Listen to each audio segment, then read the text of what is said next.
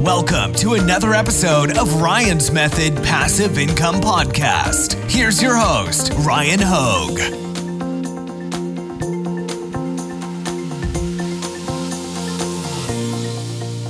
Hey, what's up guys? I had a crazy idea for a video. I'm gonna try to explain Amazon FBA in 60 seconds. Let's go.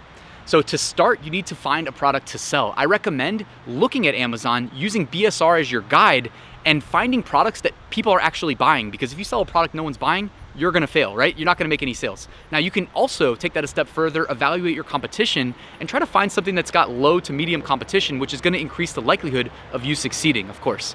Next, not everybody teaches this. I hammer this in my FBA course. Validate the financials. You can actually, with a relatively high degree of certainty, figure out your profit expectations initially and down the road once you've scaled. So you definitely should do that because it's gonna help protect your investment. Speaking of investment, yes, it's FBA. You need to pay for the product up front. So you need to find a supplier that can manufacture what you're looking to sell. I typically go to Alibaba.com. I typically reach out to about 10 different suppliers for whatever I'm looking to sell because you don't hear back from all of them. Some of them you hear back from and it's not a good fit. Others you hear back from and it might be a good fit, so then you order samples. I try to order like 3 to 4 different samples from 3 to 4 different suppliers, figure out a product that's high quality where I can make it work as far as the financials go. Then I move forward with that supplier. I place an order with them for mass production. Next, I need to go to Amazon. I need to make sure that I've got that product listing created, even if it's just a shell of what the listing's eventually gonna be in the future, because I need to generate the sticker and carton labels for this FBA inbound shipment. Part of FBA means we're gonna ship it to Amazon. They're gonna store it and fulfill the orders as they come, and this also makes it Prime eligible. So I need to create the listing, then create an FBA inbound shipment where I tell Amazon how many units I'm sending in, and they need to know things like the dimensions and the weight, of course, because they're gonna put a limit on how much you can send in initially. So in doing that, Amazon also says, hey, here are the sticker labels, put 1 on each product. Here are the carton labels, put 1 on each carton. I send that to the manufacturer.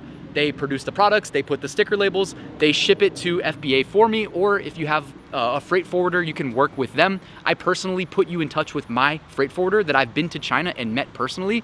If you join my FBA course, just throwing that out there.